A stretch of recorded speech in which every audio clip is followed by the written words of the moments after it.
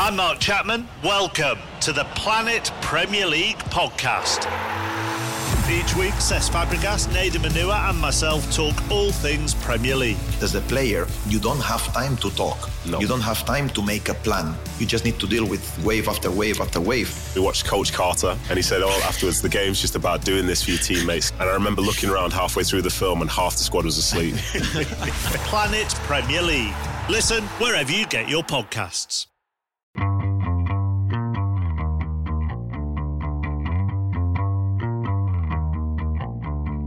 Hey everybody, this is Richard Deitch, and welcome to the Sports Media Podcast. My producers are Patrick Antonetti and Sean Cherry. This week, two terrific guests, two conversations I really enjoyed. First up is J.A. Adande. He is the Director of Sports Journalism at the Medill School at Northwestern University. I think a lot of people who listen to this podcast will certainly know him from his longtime work at ESPN, both as a writer as well as a on-air commentator for Around the Horn, Pardon the Interruption, NBA coverage. Jay also used to write for the Los Angeles Times, one of the great NBA columnists and general columnists of his era. So he's first, and he's followed by Jeff Gluck, who works with me at The Athletic. Jeff Gluck is one of the preeminent voices on NASCAR. And in this conversation, Jay and I talk about the last couple of weeks in America and the nexus of sports and politics and sports and social justice and sports and race and the coverage of that. And then we get into Jay's work at Northwestern and just what are young people who want to go into this profession right now? What are they thinking? Are they optimistic? They're certainly passionate, but they see all the stuff surrounding them, including layoffs this week at my place, The Athletic. And what are they thinking? Do they feel like they can have careers in this business? And then Jeff Gluck and I discussed the NASCAR's decision to prohibit the display of the Confederate flag from all NASCAR events and properties, what that means, how that will be covered, and everything that went into that decision in the aftermath. So two really good guests, two very prominent people in my business, J.A. Adande and Jeff Gluck, coming up on the Sports Media Podcast. All right, as I said at the top, we now bring in J.A. Adande. He is the Director of Sports Journalism at the Medill School at Northwestern University. People listening to this podcast certainly know him from his work, longtime work at ESPN, as well as the LA Times. J.A., it's a little early for you in the Midwest. I appreciate you waking up for me. Welcome to the Sports Media Podcast. Thank you. It's great to be back on. I know you had me on when I just started Northwestern 4 years ago, and I told you, okay, well, I don't really want to come back until I have some more to talk about. Boy, do we have a lot to talk about now. I didn't think it was going to be this much on the plate to discuss, but let's get into it. I know. 4 years. It's like 28 years in dog years, Jay. That's what it feels like for everybody. These last 2 weeks have been 4 years. Exactly. So where I want to start, sort of a sobering question, but I want to start here with you, and that is how have you, and you can go anywhere you want with this, how have you processed the last 2 weeks in the United States of America? It's been this pent-up release, I think, of so much that's been going on, and certainly from the sports perspective, and everyone has seen it and discussed it, this realization that, okay, this is what Colin Kaepernick was talking about, and why did it take more deaths for his point to be made and for him to be heard, and those who were kneeling along with him? It shouldn't have taken more, and I'm sad, and the saddest I got was when I realized, if we had just listened and paid attention, maybe George Floyd would be alive, or maybe some of these other people would be alive right now if we had taken some real dramatic measures to reform the way we police in the state. And it's sad that there's additional bloodshed, and there continues to be even after the death of George Floyd. So sadness, regret, excitement, even at the energy that we've seen, hope at the number of white people who have really taken up the cause and expressed the need to change, and have marched and have put themselves on the line. all these things are mixed into it. I've been realizing lately as I look back on my own life and personally and as you look at the world, things tend to get worse before they get better, and economic cycles and everything else. And I'm wondering if we reach that point of worse and if we're at a point of better. And when I think about all of this, the number one takeaway is seeing change. And it's rare that you see moments change. And this is a historic time, I think. And we went through a lot of revision and revisiting, I should say, of 1968 a couple years ago, as we were 50 years past 1968 and celebrating or honoring a number of anniversaries from 1968. And I always wondered what it would be like to be in that time. And I feel like we're getting a small taste of it. These moments when the country is undergoing these seismic shifts. And I think 2020 will go down as one of the seismic shifts in our country. Yeah, that's well said. I wasn't alive in 1968. My mom recently passed away. I wish I could ask her about it because I know that she took part in protests in the 60s in Brooklyn and Manhattan, and I think you've nailed it. I think it at least from reading and sort of seeing videos, it has that same kind of feel. I gotta be honest with you, sort of the summer has the same kind of feel coming up as well. Both of us work in sports, JA, and you've written a lot about this during the course of your journalism career. And that's, the nexus of sports and social justice, the nexus of sports and race, the nexus of sports and politics. It's inescapable right now. I mean, literally every single day we are sort of seeing this nexus exist. I've always been one, I don't think it's any kind of big statement, that sort of has always understood, I think, and acknowledged that sports and politics are intertwined. They're inescapable. And I believe if you sort of don't acknowledge that, you're just not being honest when it comes to history. Jesse Owens, Tommy Smith, Jackie Robinson, and then Colin Kaepernick in modern times. I mean, there's just Ali. There's just too many examples. And here's where the but comes, JA. How do you cover this stuff, which I feel like you have a duty to do journalistically and editorially, knowing that some of your consumers of your product, whether that's at ESPN or in my case, The Athletic and Sportsnet in Toronto, are not going to be happy if you cover this? I'm really not that concerned if they're not happy, but people are always going to be unhappy. And I keep going back to what Charles Barkley always says, 50% of the people are going to love you, 50% of the people are going to hate you, no matter what, no matter how you do it, no matter what you say. And maybe that ratio and those percentages change, but there's always going to be a certain percentage that A, disagrees with you, or B, is offended by the very fact that you brought it up. But to me, you just have to pursue your truth. And if journalism is about the pursuit of the truth, and if writing columns, which was what I was doing for the bulk of my career and 20 plus years, that's your perspective and your opinion and the world as you see it. And so, A, it's bringing everything into it, right? All the influences on you, all your interests. So it could be music, art, movies. So that shapes the way you look at the world. And then you have to engage with the world at large. And so that means getting into politics. It's interesting.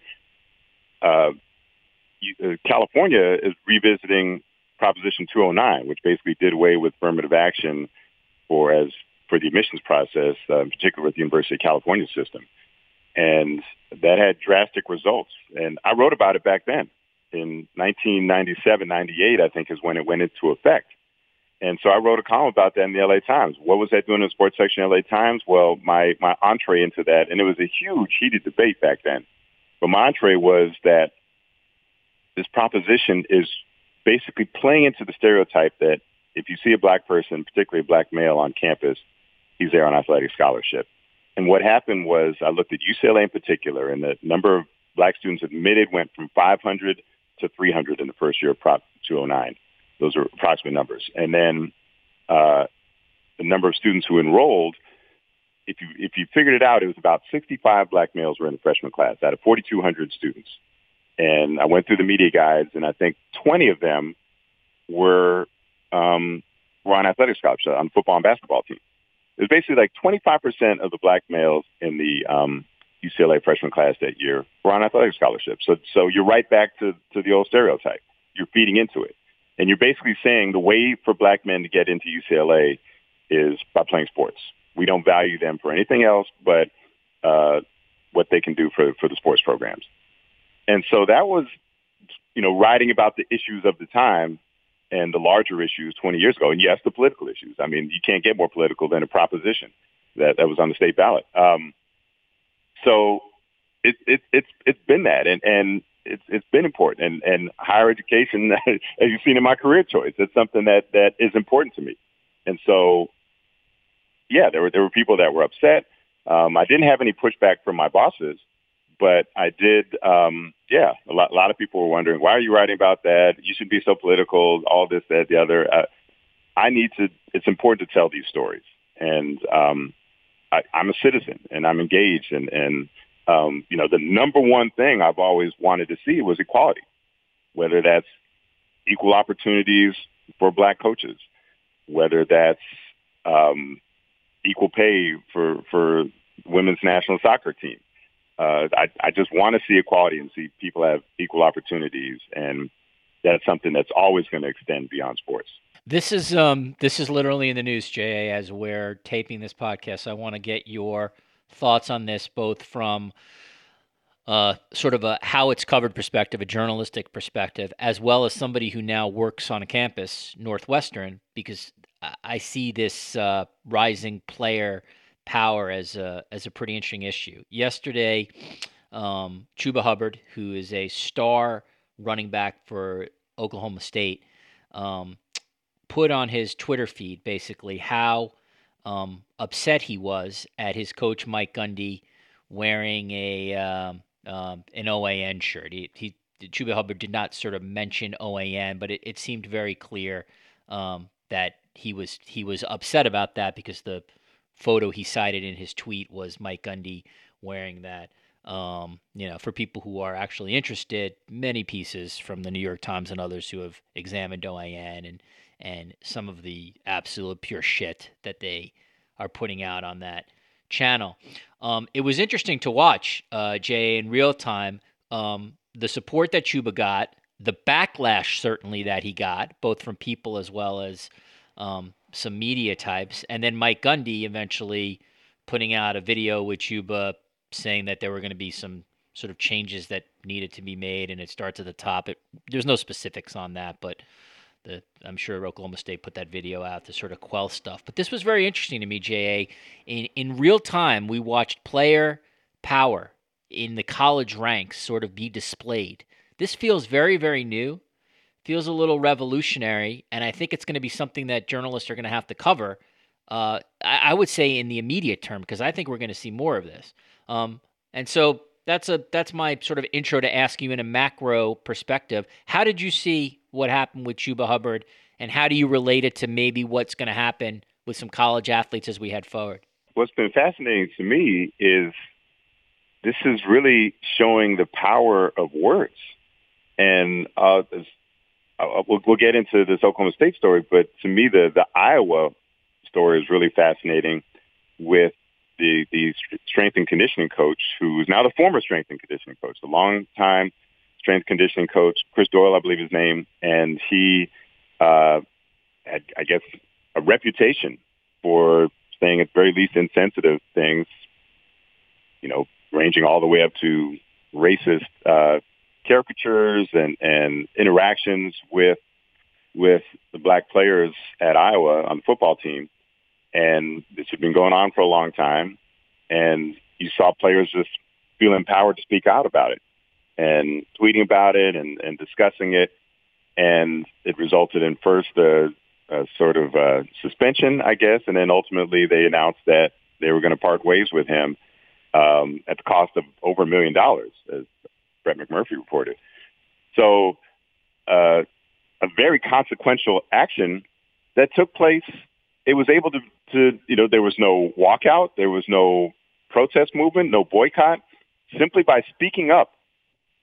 And I think what's understood now is that the the athletes realize that they do have power. And we've seen the power of the people. We've seen changes happen already with legislation, with police reforms. We've seen people, I've been calling it Up Out the Paint Week or Up Out the Paint Month, because Grant Napier, the Kings broadcaster, the Sacramento Kings of the NBA, a 3-word reply, or 3 words in his reply to DeMarcus Cousins when he dropped an All Lives Matter into DeMarcus Cousins' replies, that got him out the paint. 3 words, and he was gone. And so the power of, watch what you say right now. There's hypersensitivity. So one wrong statement, one insensitive statement can cost you your job. But also, people feel empowered to speak out and to speak to the truth. And, it's very reminiscent of the Me Too movement, right? That sense that I can speak. Maybe even if I had a non-disclosure agreement, I'm going to speak out at the risk of losing that non-disclosure agreement. But I'm going to let people know what has been going on. And so for women victims of sexual harassment, sexual assault, that moment, and we saw the power, and we saw very powerful people being removed as a result of that.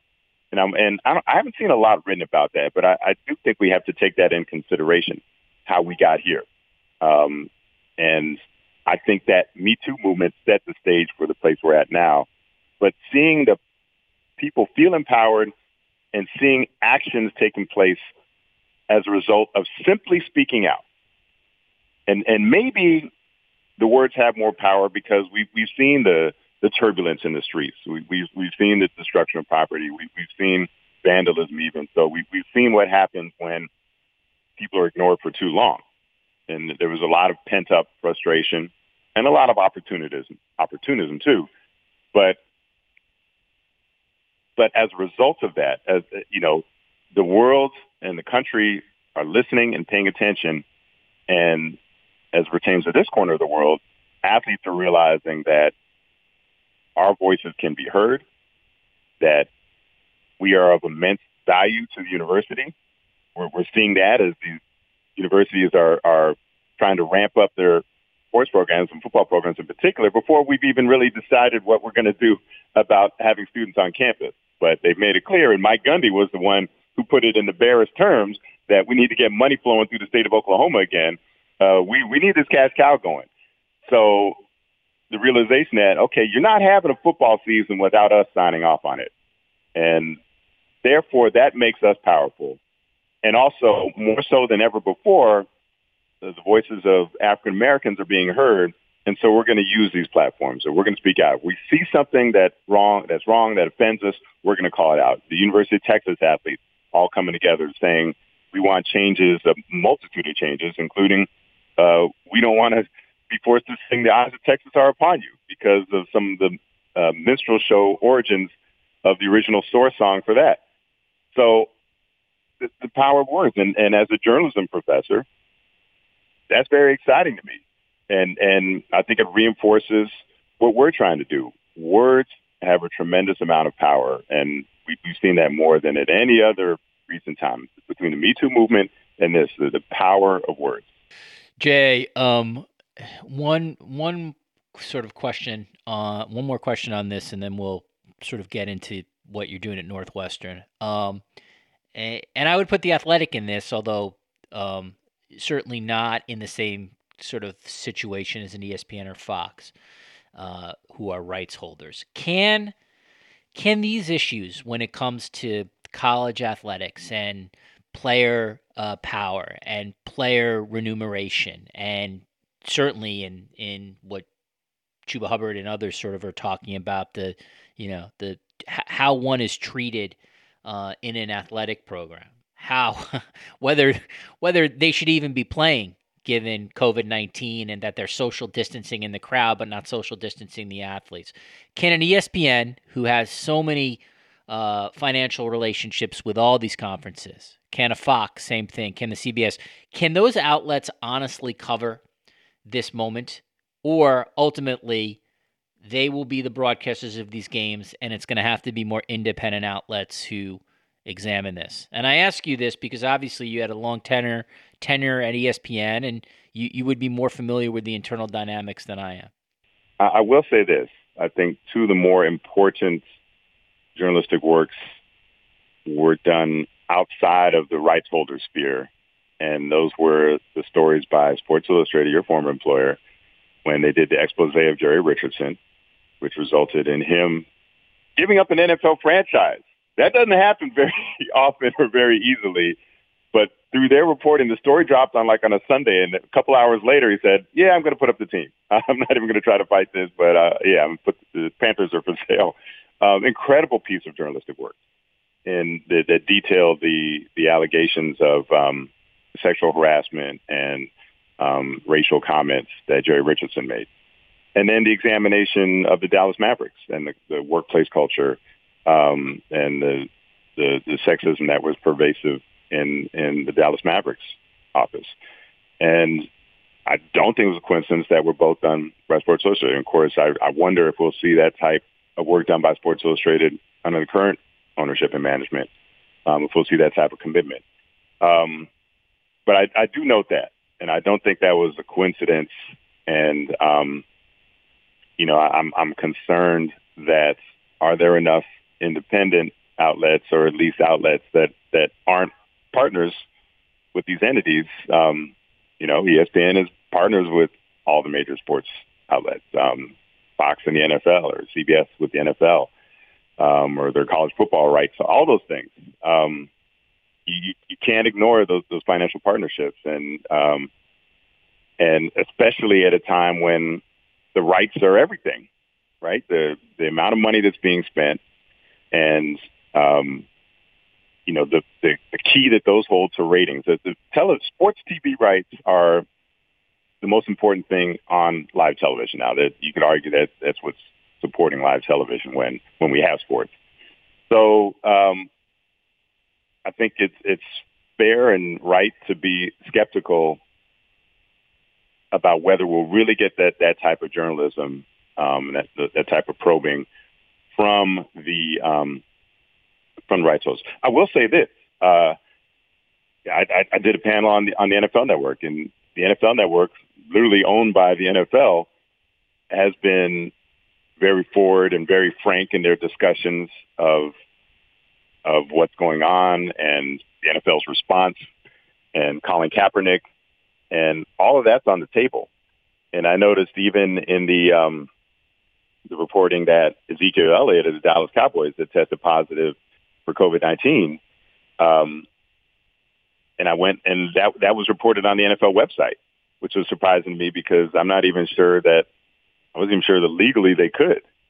I don't think you're necessarily be allowed to report and confirm. I don't think the Dallas Cowboys confirmed it, but the fact that his agent did. His agent did, right? The Cowboys said they could not, and HIPAA laws and privacy and all that. I get that, but I was surprised that the NFL did that. And because sometimes on these league outlets, they won't even report on free agency until, the official team site won't even say, hey, the Nets got Kevin Durant until it's officially signed, right? But on the NFL website, they had a headline that Ezekiel Elliott. So that's encouraging to me that the NFL is able to report on this. And we've seen a lot of reporting. We've seen, back and forth, ESPN looking at the baseball negotiations, right? I mean, ESPN has a tremendous stake in baseball being played this year. And I think they've been very honest and very critical of the way those have been going. So we do still see that. And I think we'll continue to see that.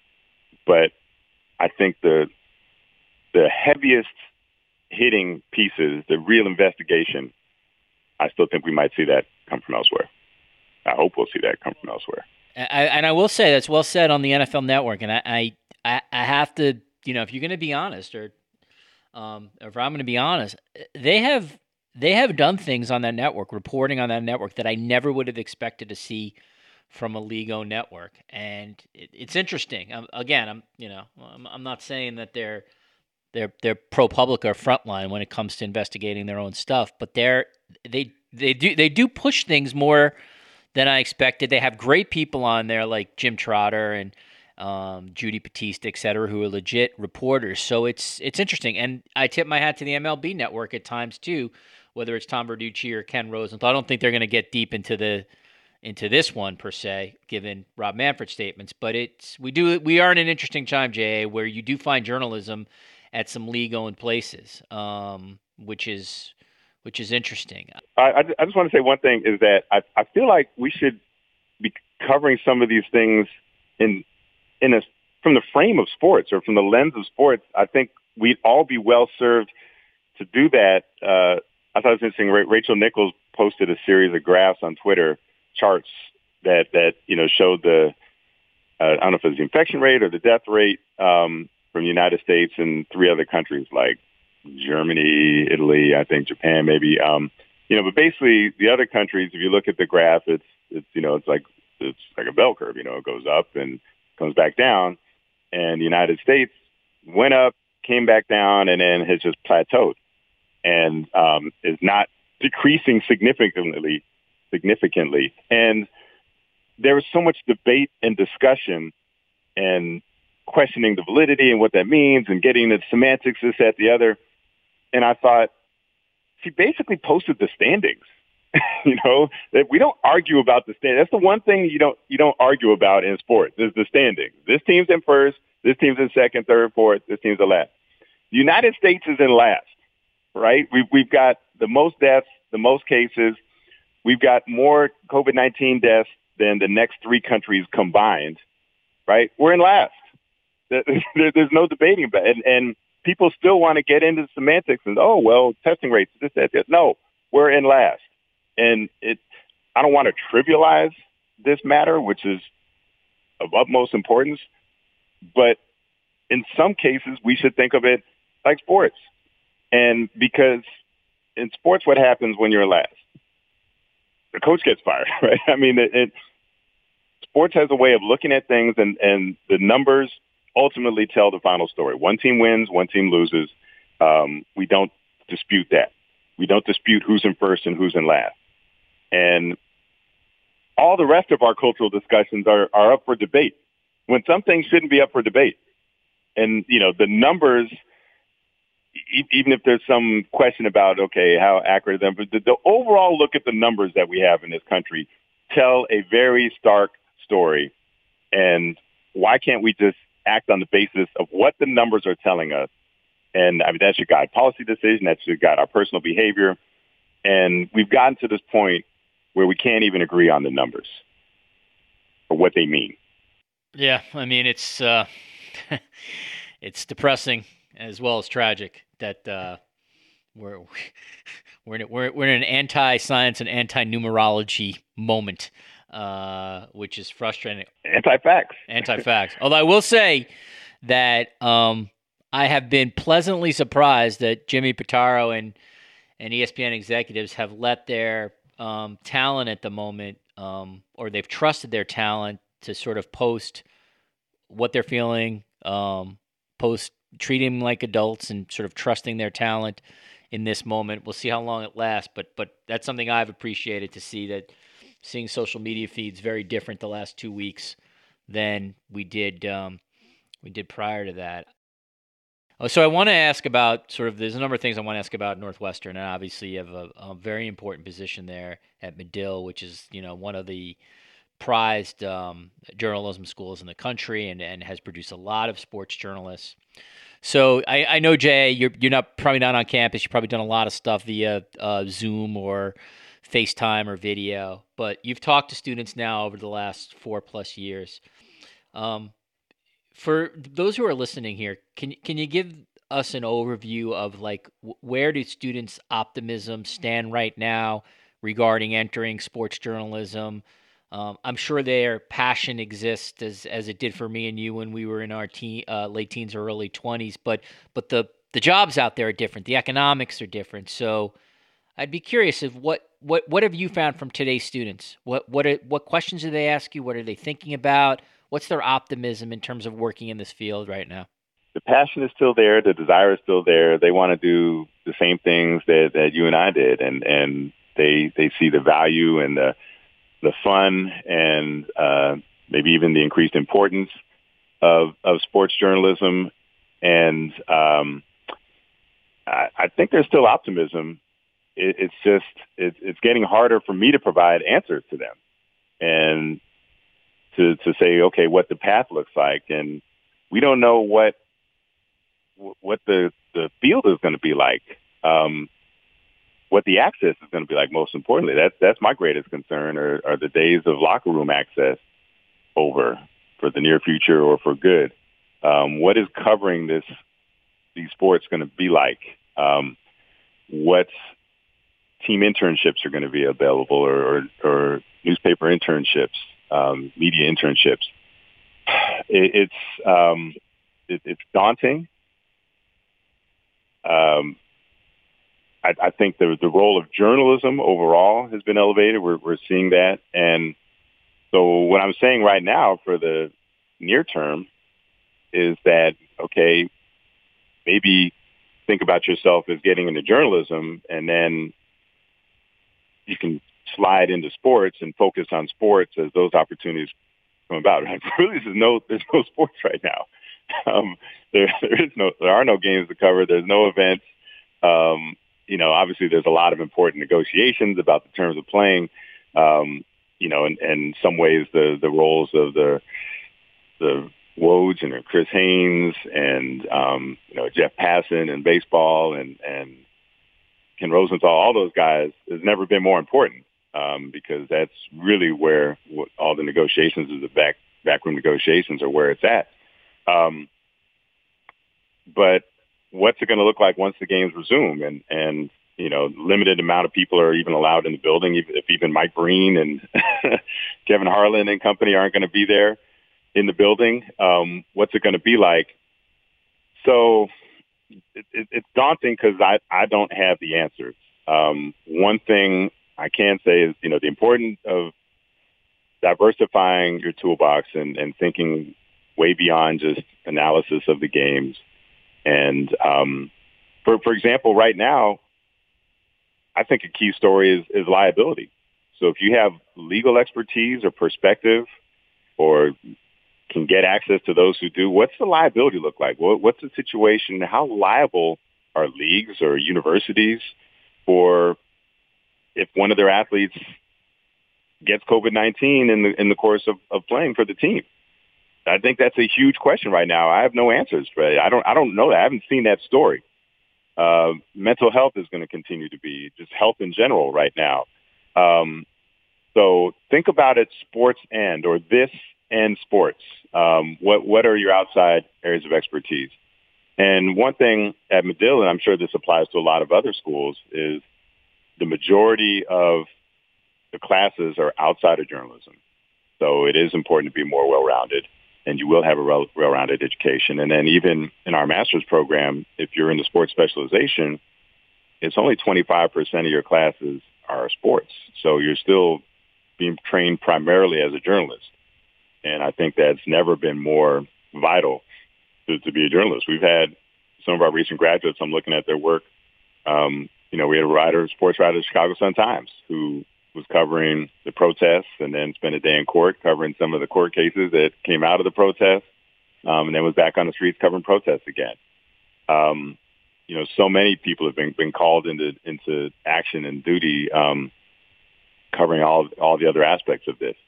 We've seen, like, the Washington Post, Candace Buckner covering protests, or Robert Klemko flying around the country doing this. So especially right now, being able to show your versatility, but I still think going forward, and I just think going, the immediate job market, there's going to be more opportunities in news. News has never been more important than right now.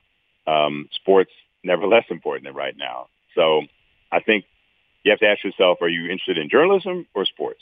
And there's still plenty of opportunities in journalism, and then you can eventually, I think, work your way over to sports and focus on that.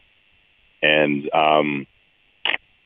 we'll see where else we go from there. Also, just even in sports journalism, non-traditional, or working for teams, which has been the primary job opportunities that we've seen lately. Or, I think gambling will pick back up when we have sports. It might become even more important as the actual experience of going to games. I wonder if people will even, if they want to interact, if they want to be involved in sports, will gambling take the place of actually attending the event? And if so, the rise in gambling media, I think, will continue. Esports, we've seen an emphasis on esports. So thinking of these jobs that didn't exist a few years ago, of being a play-by-play person for an esports game, which is a thing now, which wasn't 5-10 years ago. So that's something to consider. So just thinking outside the traditional scope of what sports journalism was for maybe me and you, that's really what I'm trying to emphasize to students now. Jay, can you give me a sense that, and again, Northwestern would be one sort of small slice of a journalism program. You'd have to get the data from across the country to really have a better sense. But at least from your stretch, what are you seeing in terms of young journalists of color, young people of color, regarding entering the profession? Do you have a lot of students of color there? Are they interested in sports? One of the things, obviously, I don't have to tell you that, like, one of the issues that seemingly has been going on in sports journalism, probably it feels like since the beginning of time, is just a lack of diversity in newsrooms, a lack of diversity hires. So at least in terms of the pipeline from your world, what is it like, or what does it look like, at least at Northwestern? It's gone down, which is alarming to me. The particular number of African American students that we have in the sports specialization. When I first got there, it was surprisingly high, and it's gone down. Even though that's been a focus of mine, or a major priority of mine. So I can't explain all of the reasons why.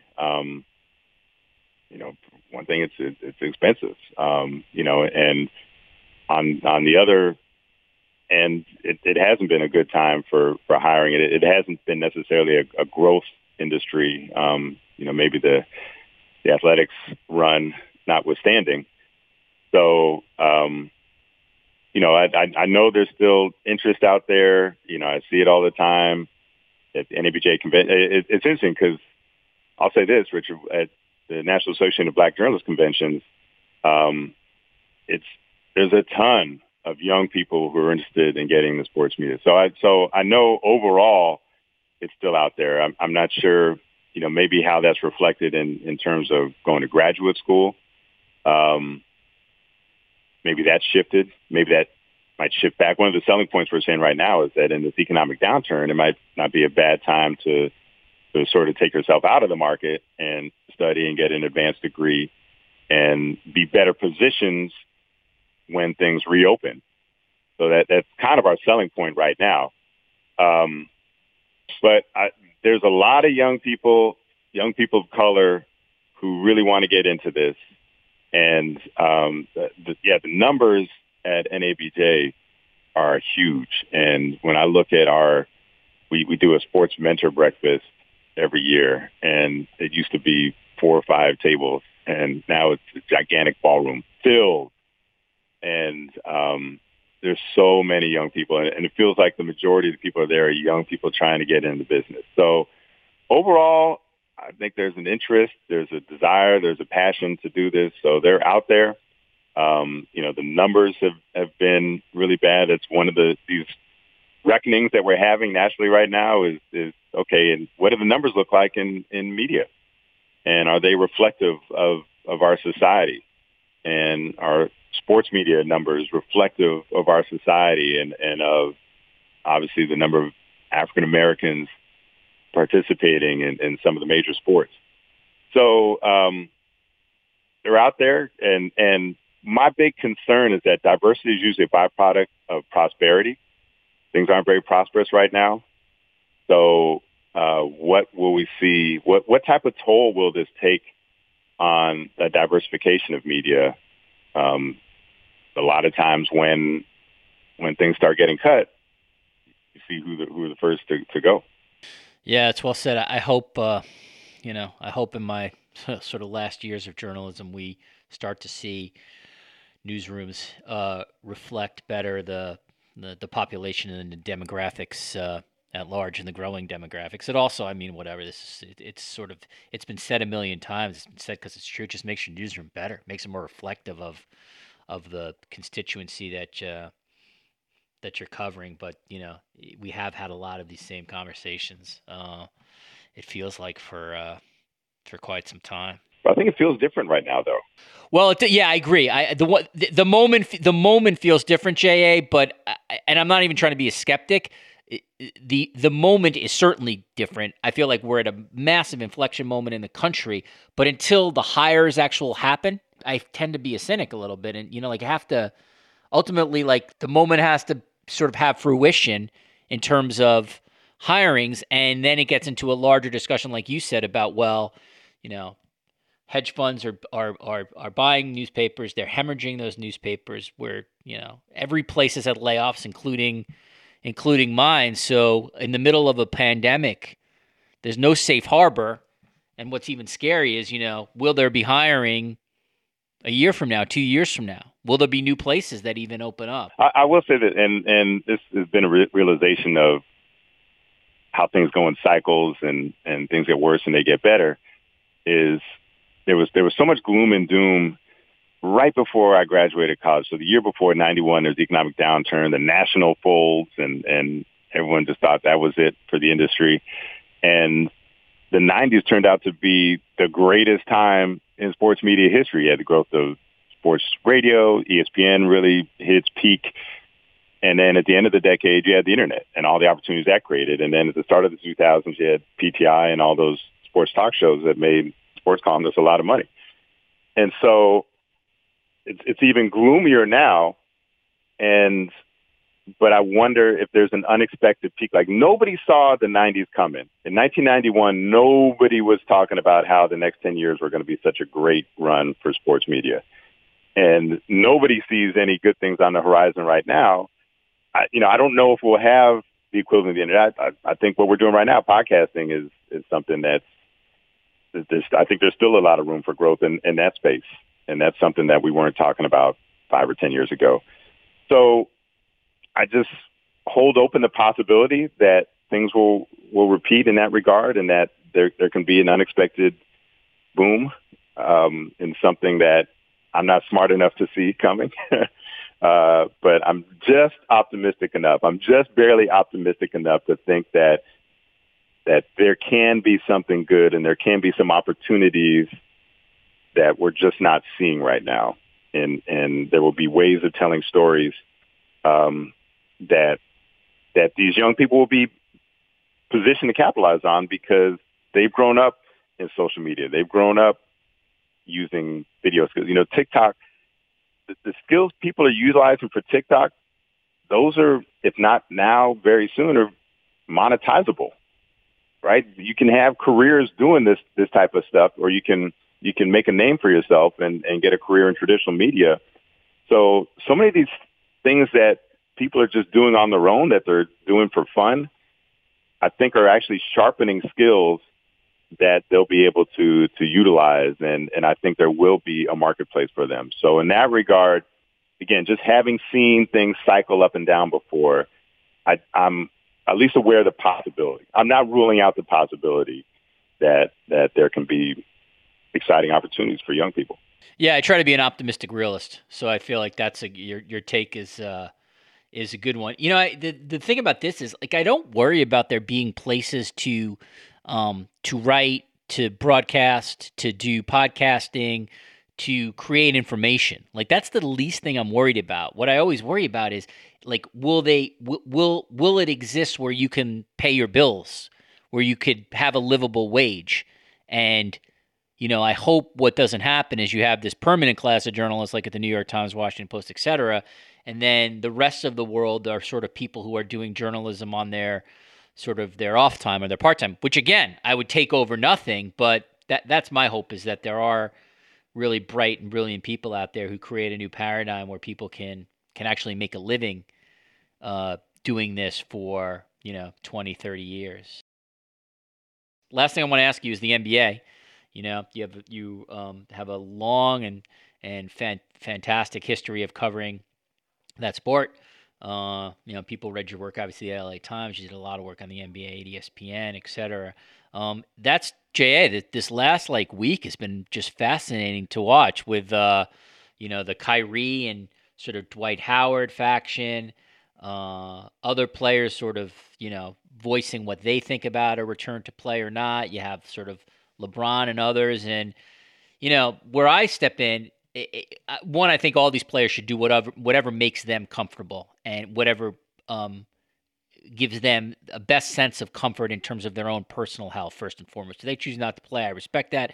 If they choose to play, I respect that. I will say this. I do think, and this is where I want to ask you about this, I do think that the playing represents one of the great opportunities for this league to use the media outlets like ESPN and Turner and those who will be interested in covering the NBA, like The Athletic, et cetera, to use them to help amplify their voices when it comes to issues of systemic racism and police brutality. I do think that if they do end up playing, there will be a massive amount of media attention on what these guys have to say, and what these guys have to say is really important. So that's the value. At the same time, who am I to say, go into this bubble, risk your health for my entertainment? So I do see that side as well, and I'm just curious how you've sort of looked at this last week in the NBA, because it's been incredibly fascinating to watch. Part of it is the problem that the league formalized the plan to return before we heard the safety plan. And I do want to allow for the fact that I think the NBA has been ahead of things, certainly ahead of the government, when it comes to listening to the doctors and the scientists. And I think they have been planning for it all along. And that's one reason why, for example, the entire Utah Jazz traveling party was able to get tested that night with Rudy Gobert when everything basically started to shut down, and that they got everybody tested. And I think they had a good protocol in place. So I think they've been thinking about this. And I think there's more than we know about that they've done behind the scenes. But the fact is we still haven't heard them proclaim what it is. And I'm not sure that I don't think the players have a reason to feel that there's a complete assurance that this is the safest possible scenario that we can create and provide for you. And so I think that's a legitimate concern. I don't think participating and playing right now precludes you from participating in the larger discussion that we're having in a society. And I think it does give you a platform, and maybe more importantly, it gives you money so that you can help fund those who are out there. And not everybody needs to be on the front line. In some cases, you can make a greater contribution financially. But maybe your role is to participate in this, even if it's not where you want to be, but it's what you need to do. And one thing I don't, maybe this is cruel of me, but I feel like I'm not very sympathetic when it comes to, we'd have to be apart from our families. And, we ask our armed forces to spend more time away from their families for a lower reward, for a higher risk. I feel like this is something that can be done if it's 2 or 3 months even. I feel like there are sacrifices that can be made for this, tremendous opportunity that you have to provide for your family. And not just your family now. I think a lot of people feel even obligated to help out other people or to contribute money to help out for greater causes. But this is the way to do so. This is the means and the ability you have to do so. So I just feel like it shouldn't be either or, right? It shouldn't be either I help or I do my job. I think you can do both. And I think that applies in a lot of scenarios, right? Like you don't have to dedicate your career to the greater good, but you can certainly take time and aside from your career to help and speak and contribute. And, maybe in this case you couldn't actually physically march, but there are a number of ways I think you can still have a positive impact and affect change. Jay, is there anything you wanted to add that I did not ask you? No, I think we covered a lot. I mean, you told me at the outset that there was a lot to get into. I just want to get back to this moment, and I hope broader journalistically, that people in our profession can maintain the focus. I give a lecture every year about how media failed to cover Kaepernick properly in 2016 and 17, and it just evolved into the circus about the flag and the anthem, and did all these things to avoid the issue at hand. And again, we have to ask ourselves, if we are liable, we're culpable for some of the blood that's been shed these last few years because we didn't stop to have the conversation about the exact topics that Colin Kaepernick brought to the table and all the same things that we're going over now. And so it's really important for journalists now, and I think they're doing a better job. But, you saw it. Like, I've never seen such a sustained focus on an important topic as we had with coronavirus. And then, boom, as soon as stuff started burning and we had these dramatic images for television, boom, that's all it was for an entire weekend. And there was no coronavirus coverage that weekend. And then all of a sudden come back, oh, looks like coronavirus coverage. Like, you could have done both. You could have, while your journalists were out there, industries talking to people, you could have raised the concern, and asked them, are you concerned about catching coronavirus, spreading coronavirus? You could have had an expert in the studio or via, remote talking about what are the risks that these marchers are taking in terms of coronavirus. And it just went into complete protest mode, and we acted like coronavirus wasn't a story. We acted like the presidential election isn't a story. Like, we have enough bandwidth to cover all these things simultaneously, but we need to give the proper attention to all these important stories, and we need to get it right. We didn't get it right with Colin Kaepernick in 2016 and 17, and we saw the consequences. So this is just, I think, a plea to my journalistic brethren to let's get this right. And we've seen some incredible work being done, some brave work being done. And I just want to say, keep it up and let's get it right. Well, I'm going to have you back, Jay, in a couple months. We're going to do 5 hours on cable news and how we could reshape it in this country. Well, we've seen that. Now that I've watched the CBC for 2 years, I got some ideas. I think that maybe it could work. You can't go wrong copying. I know the BBC. I used to, when I had Sirius, I would listen to the BBC America. I'm like, oh my God, this stuff is so much more interesting than what we're hearing on the American news. So it can be done, and there's a hunger for it, and there's a need for it. Yeah, publicly funded it would be the way to go. It's a longer conversation, which we'll do at another time. J.A. Adande, obviously, if you are a sports media fan or watcher, the name is familiar. He is the director of sports journalism at the Medill School at Northwestern University and a longtime ESPN staffer. You've seen him on Around the Horn, pardon the interruption, as well as obviously his work covering the NBA. Also did a lot of phenomenal reporting for the Los Angeles Times. And if you are someone who's on Twitter, and God help you, none of us should be on Twitter, check out JA's Twitter feed. That is at JADANDE. So at J Adande. And he always posts a lot of interesting stuff. Listen, JA, I got great respect for the just the career choices that you've made. I think your work at Northwestern is incredibly important, and it's great to see that you still have a presence sometimes on ESPN. It's great to catch up with you. I see all your stuff on Twitter, and wish you and your family nothing but the best of health and success. Thanks so much for giving me some time today on the Sports Media Podcast. Thank you so much for having me on, and continue your important work, too. All right, as I said at the top, Jeff Gluck is a NASCAR writer for The Athletic, one of my excellent colleagues there, and has been on the NASCAR beat since 2007. You've read his work at USA Today, SB Nation, NASCAR Scene magazine, and he had his own Patreon-funded site, jeffgluck.com. It's one of the forerunners when it came to sports writers doing Patreon, and I'm pleased to be joined by Jeff on the Sports Media Podcast. Jeff, just before we get to the issue at hand, how you doing? How's your family? Is everyone safe, healthy, and well?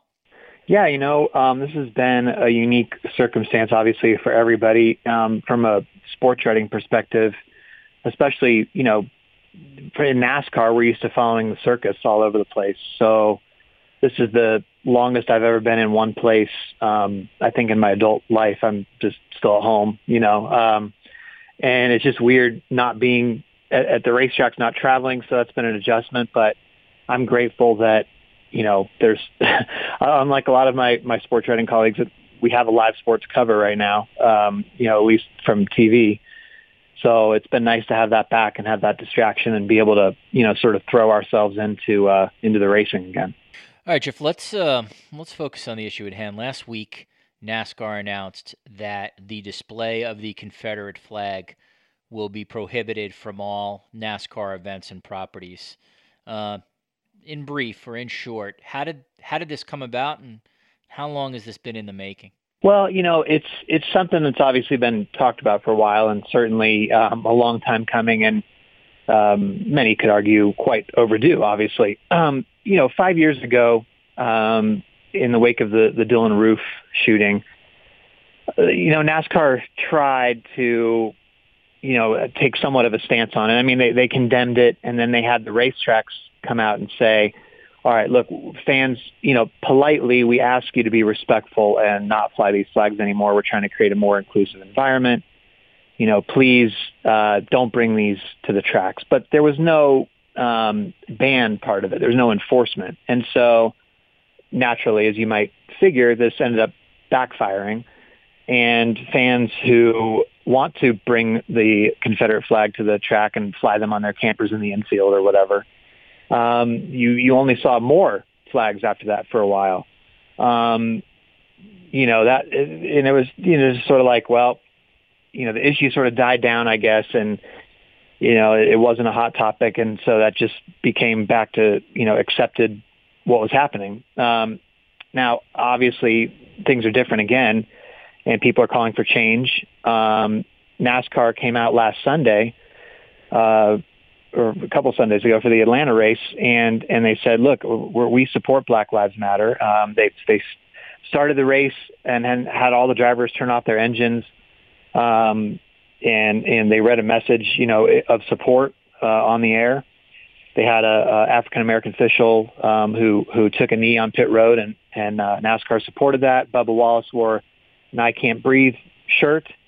And so it was like, okay, this is cool. NASCAR, I mean, they're saying the right things, but is there going to be action? And so Bubba Wallace goes on Don Lemon's show on CNN, I think the night after.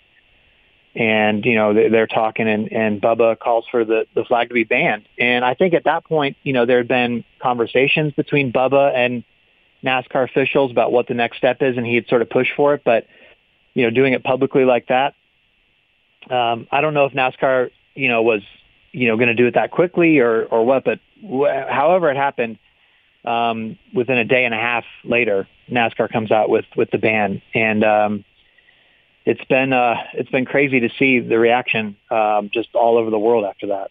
Jeff, how enforceable realistically is this? It's going to be tough.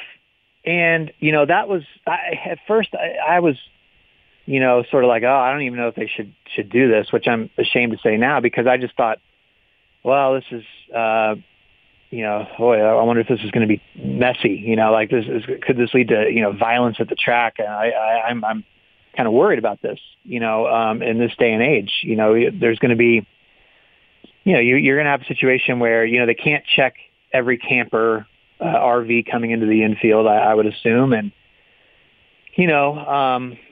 it's going to be some drunken situations, I'm sure, on a Saturday night at these tracks, and a bunch of partiers, and somebody could pull out the flag, and then they're going to have to send security in, and, is somebody going to have a gun hidden or something in their RV? But, I think that those are the kind of logistics and the things that you figure out later. One of my friends pointed out that change is supposed to be messy, and that, if it was easy, this would have been done a long time ago. So they're going to have to figure out how to enforce it. How far does this extend? I mean, people obviously have Confederate flag tattoos or T-shirts that they wear. What do you do? And then the campground properties that surround the track too, that NASCAR might not even own, they're not going to be able to enforce that. So there's definitely a lot of questions about it, and NASCAR hasn't been able to say yet, what they plan to do. They do have some time because obviously right now there's not fans camping in the infield, so that's they probably have a couple months maybe to figure this out. But it's definitely a question, and I'm glad that they have this question though, that they're facing these logistics, because I think it's long overdue. Jeff, let's turn this to sort of a media discussion on this. How do you anticipate that this issue will be covered heading forward from those who regularly cover NASCAR? It's been interesting, first of all, and I think this is one advantage where it works out that NASCAR is so close with their TV partners. And right now, it's Fox's portion of the season, so they're doing all the races. NBC takes over July 4th, I think. But so, sometimes it's frustrating from a NASCAR standpoint, or somebody who works in the industry, because TV, has so much power. I mean, the two networks, I mean, they've invested so much money that NASCAR is listening to them on start times, and in past, there had been some resistance to midweek racing, and they're consulted on playoff formats and everything. I mean, NASCAR TV has so much input, but in this situation, I think NASCAR being able to keep their partners in the loop here. I mean, Fox, in the first couple of weeks of all this news breaking, seemed to be in lockstep with NASCAR. I mean, NASCAR at that first Atlanta race where they're saying, okay, we're gonna start the engines, bring the drivers out, stop the cars, have the crew guys on pit road saluting this for a moment of silence. Fox was all over it. I mean, it was like a coordinated thing. They knew everything that was going to happen, and it was all laid out. So that plays to their advantage. And then they've had some things where, like there was a race the day of the flag ban, and Fox opens the show with Mike Joy reading the statement, and then Jeff Gordon looks into the camera and gives his personal feelings on it, and saying this is about time. This is a great thing for everybody. So they've been able to sort of, address the news right off the top, and certainly not shy away from it. Going forward, I think the story evolves a little bit. There might be a pause in the coverage as far as from the regular beat media, once we get a couple weeks down the road, because the next sort of, roadblock or marker, I guess, is how do they enforce it, like we were talking about. And since that doesn't happen until fans come back, there's really no change at the track now, right? I mean, people weren't bringing flags, with nobody there. And now they're even going to have a few thousand people at some of these races, but it's not, people don't bring the flag into the stands that I've seen. It's more the campers in the infield and tailgaters or stuff like that. So until those come back, I think the story might die down a little bit and things just kind of go back to normal, but it'll pop up again. Jeff, we saw this debate in football and the NFL, sort of how much off the field stories ultimately impact viewership or attendance. And I'm one certainly with Kaepernick that felt anyone who sort of wanted to play the correlation game there was totally overblown. The fact is, I think, and I don't think this is any kind of controversial or crazy statement, if you're a fan of the Buffalo Bills and a quarterback in San Francisco is protesting on the field regarding what he thinks of police brutality or systemic racism, you are not going to not watch the Buffalo Bills because this quarterback is doing this 3,000 miles away. I'm sure there are some people who left the NFL, but I think by and large, that's just not the case. I don't know NASCAR as well as I know the NFL. Can you give me a sense as to whether you think that this decision from NASCAR, from the body, will have any kind of impact, one, on viewership, and my sense there would be no, but two, and this is kind of an interesting one, on attendance. Could there be some tracks that there are people who are like, I don't like NASCAR dictating, my freedom of expression, even if that freedom of expression is sort of racist, I'm not coming to the track. How do you sort of view those two things? Impact on viewership, impact on attendance? I actually think there could be some level of impact on viewership because, and I'm not saying it'll be big, and certainly there'll be new fans who might now give NASCAR a chance where before they were like, this isn't for me. But, the idea of, to some NASCAR fans, and I guess let me back up for a second. First of all, I think that the majority of NASCAR fans certainly are not racist, are open-minded, are welcoming to people. I haven't personally, aside from Twitter, seen any examples of anybody being mistreated in any way. I mean, the fans I've met are very kind people, decent people who wouldn't do anything like that. But obviously, you see on Twitter that 10-15% of the responses are ugly, and you're it's just like, wow, that definitely does exist out there.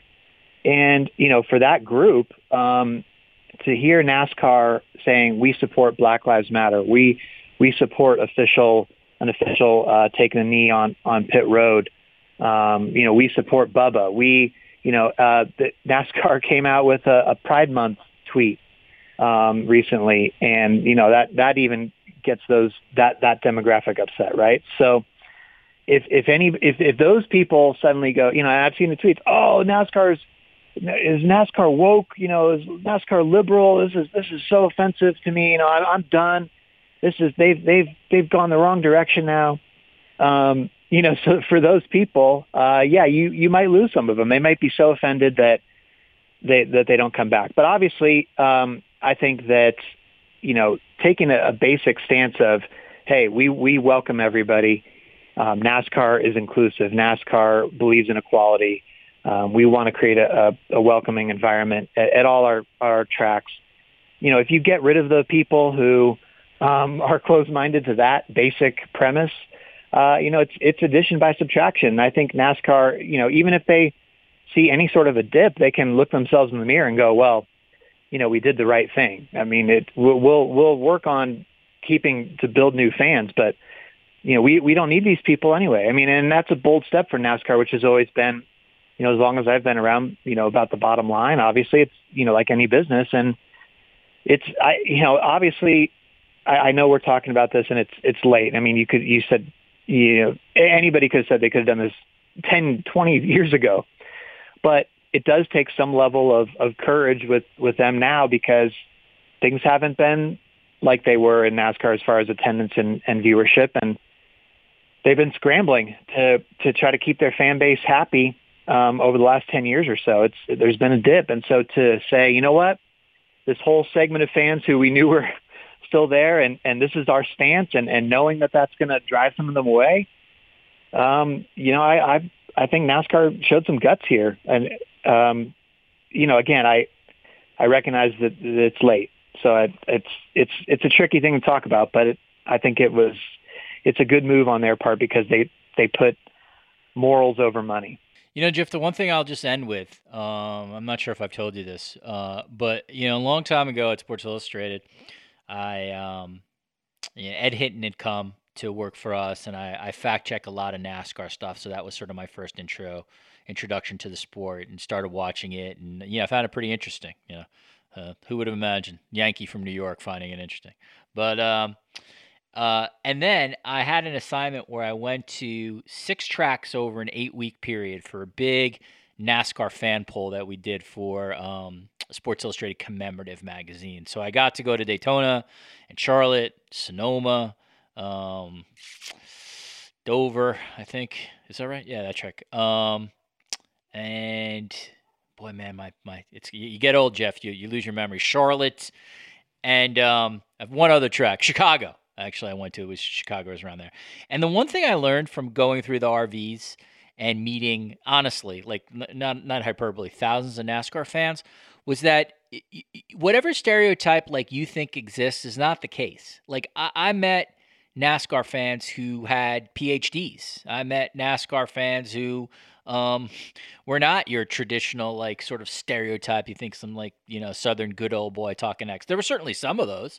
But like I was really one, and I'll never obviously have an assignment like that again. But the one thing I always appreciated was that it changed my perception to sort of stereotype an entire group, because that's just not the case with NASCAR fans. I think people would be surprised. That said, there's certainly that's still that element there, but I imagine your sort of experience, and you're there all the time, is similar. It's that you'd be surprised, I guess, is what I would sort of say, as to who's a NASCAR fan and who's a devout NASCAR fan. Absolutely, yeah. And I do these since 2009. I've been doing these tweet ups where on race day every morning we meet up with a group of followers, say, hey, we're going to meet here, and we just talk racing. And it's amazing. Yeah, I mean, people from all walks of life, people of color, and it always sort of you hear their opinions on what's going on. And you're right. It hits home every week that there's no one label you can put on this group except that they like racing, And I think that it's been interesting this whole experience since the flag ban, because you sort of I didn't grow up a NASCAR fan by any means. I didn't go to a race until I started covering it, and so you arrive in this environment with these stereotypes, and you think, okay, well, this is NASCAR Nation thinks this way and all this stuff. And since the flag ban, for the first time, I'm almost like, wait a minute. I think that what I thought was that stereotype is the vast minority. Most of the people are thrilled about this ban. I mean, most of the fans that I've seen from, even on Twitter, despite the ugly responses and people I've blocked and stuff like that, who are just, clearly racist, I do think that's, again, 10, 15%. Most people are like, this is awesome. This is long overdue. I'm so happy about this. Way to go, NASCAR. They're applauding them for their stances. And it sort of feels like this isn't their NASCAR. Like the people that, you would think, oh, that's the racist redneck kind of element. It's not their NASCAR now. I think it's a whole new NASCAR in terms of the demographics of the people who like it. And it's just a matter of saying to those people, look, if you're going to come to everybody else's NASCAR now, it's inclusive. So you've got to adapt and you've got to change your views or don't come. And NASCAR saying, if we lose you as a fan, that's fine. That's new, and it's refreshing to see. Jeff Gluck is a NASCAR writer for The Athletic, and he has worked that beat for more than a decade now. Check his excellent stuff on The Athletic. I've always appreciated what he does. Jeff, thanks for giving. I know it's a busy time for you. Thank you for giving me a little bit of time on the Sports Media Podcast, and I will see you, as the kids say, over the interwebs on our site at some time. Thanks so much. Thanks so much for being on. Absolutely, yeah. This is one of my favorites, so I appreciate you having me on. Always glad to be on, and hopefully see you in person at a race sometime. That'd be fun. All right, back in the studio. My thanks to my guests, J.A. Adande and Jeff Gluck, for their thoughts and some interesting conversation between those two. If you like this kind of content, if you like sports media discussions, please head to our archives, and you can check out some of our 100-plus shows. The show prior to this was one with 4 guests: Lisa Wilson of The Athletic, ESPN's Michael Eaves, Raina Cash of the Savannah Morning News, and Sportsnet's Donovan Bennett. And they discussed how these are 4 black sports journalists, and they discussed how they have processed the last couple weeks in the United States following the death of George Floyd, as well as where the sports media industry is with relation to race and hiring. It's some really, I thought those guys were unbelievably thoughtful, and I really appreciate their time. So that's the episode right before this one. And then prior to that, we had John Ourand of the Sports Business Daily, a regular guest, in The Athletic's Katie Strang, who's been doing some incredible reporting on the issues of sexual assault in youth hockey. Prior to that, Booger McFarland, the ESPN analyst, on his Monday Night Football stay and what's next for him, as well as NASCAR producer Barry Landis on how you produce a NASCAR race in the age of coronavirus. Before that, Tom Verducci. Before that, Bob Costas. Check out all of these episodes if you like, and basically the way this podcast stays is if you leave us a 5-star review and a nice comment. Obviously my bosses check that out, and they react to it. That's pretty much how this podcast stays on. It's not a big-time podcast, so we need all the audience we can get. My thanks to Patrick Antonetti, as always, for producing this podcast. Thanks to Sean Cherry for his work as well. Thanks to everybody at Cadence 13, Chris Corcoran, Spencer Brown, John McDermott, and thank you, the audience, for listening. Hope everybody out there is healthy, staying safe, and we'll see you again real soon on the Sports Media with Richard Deitsch podcast.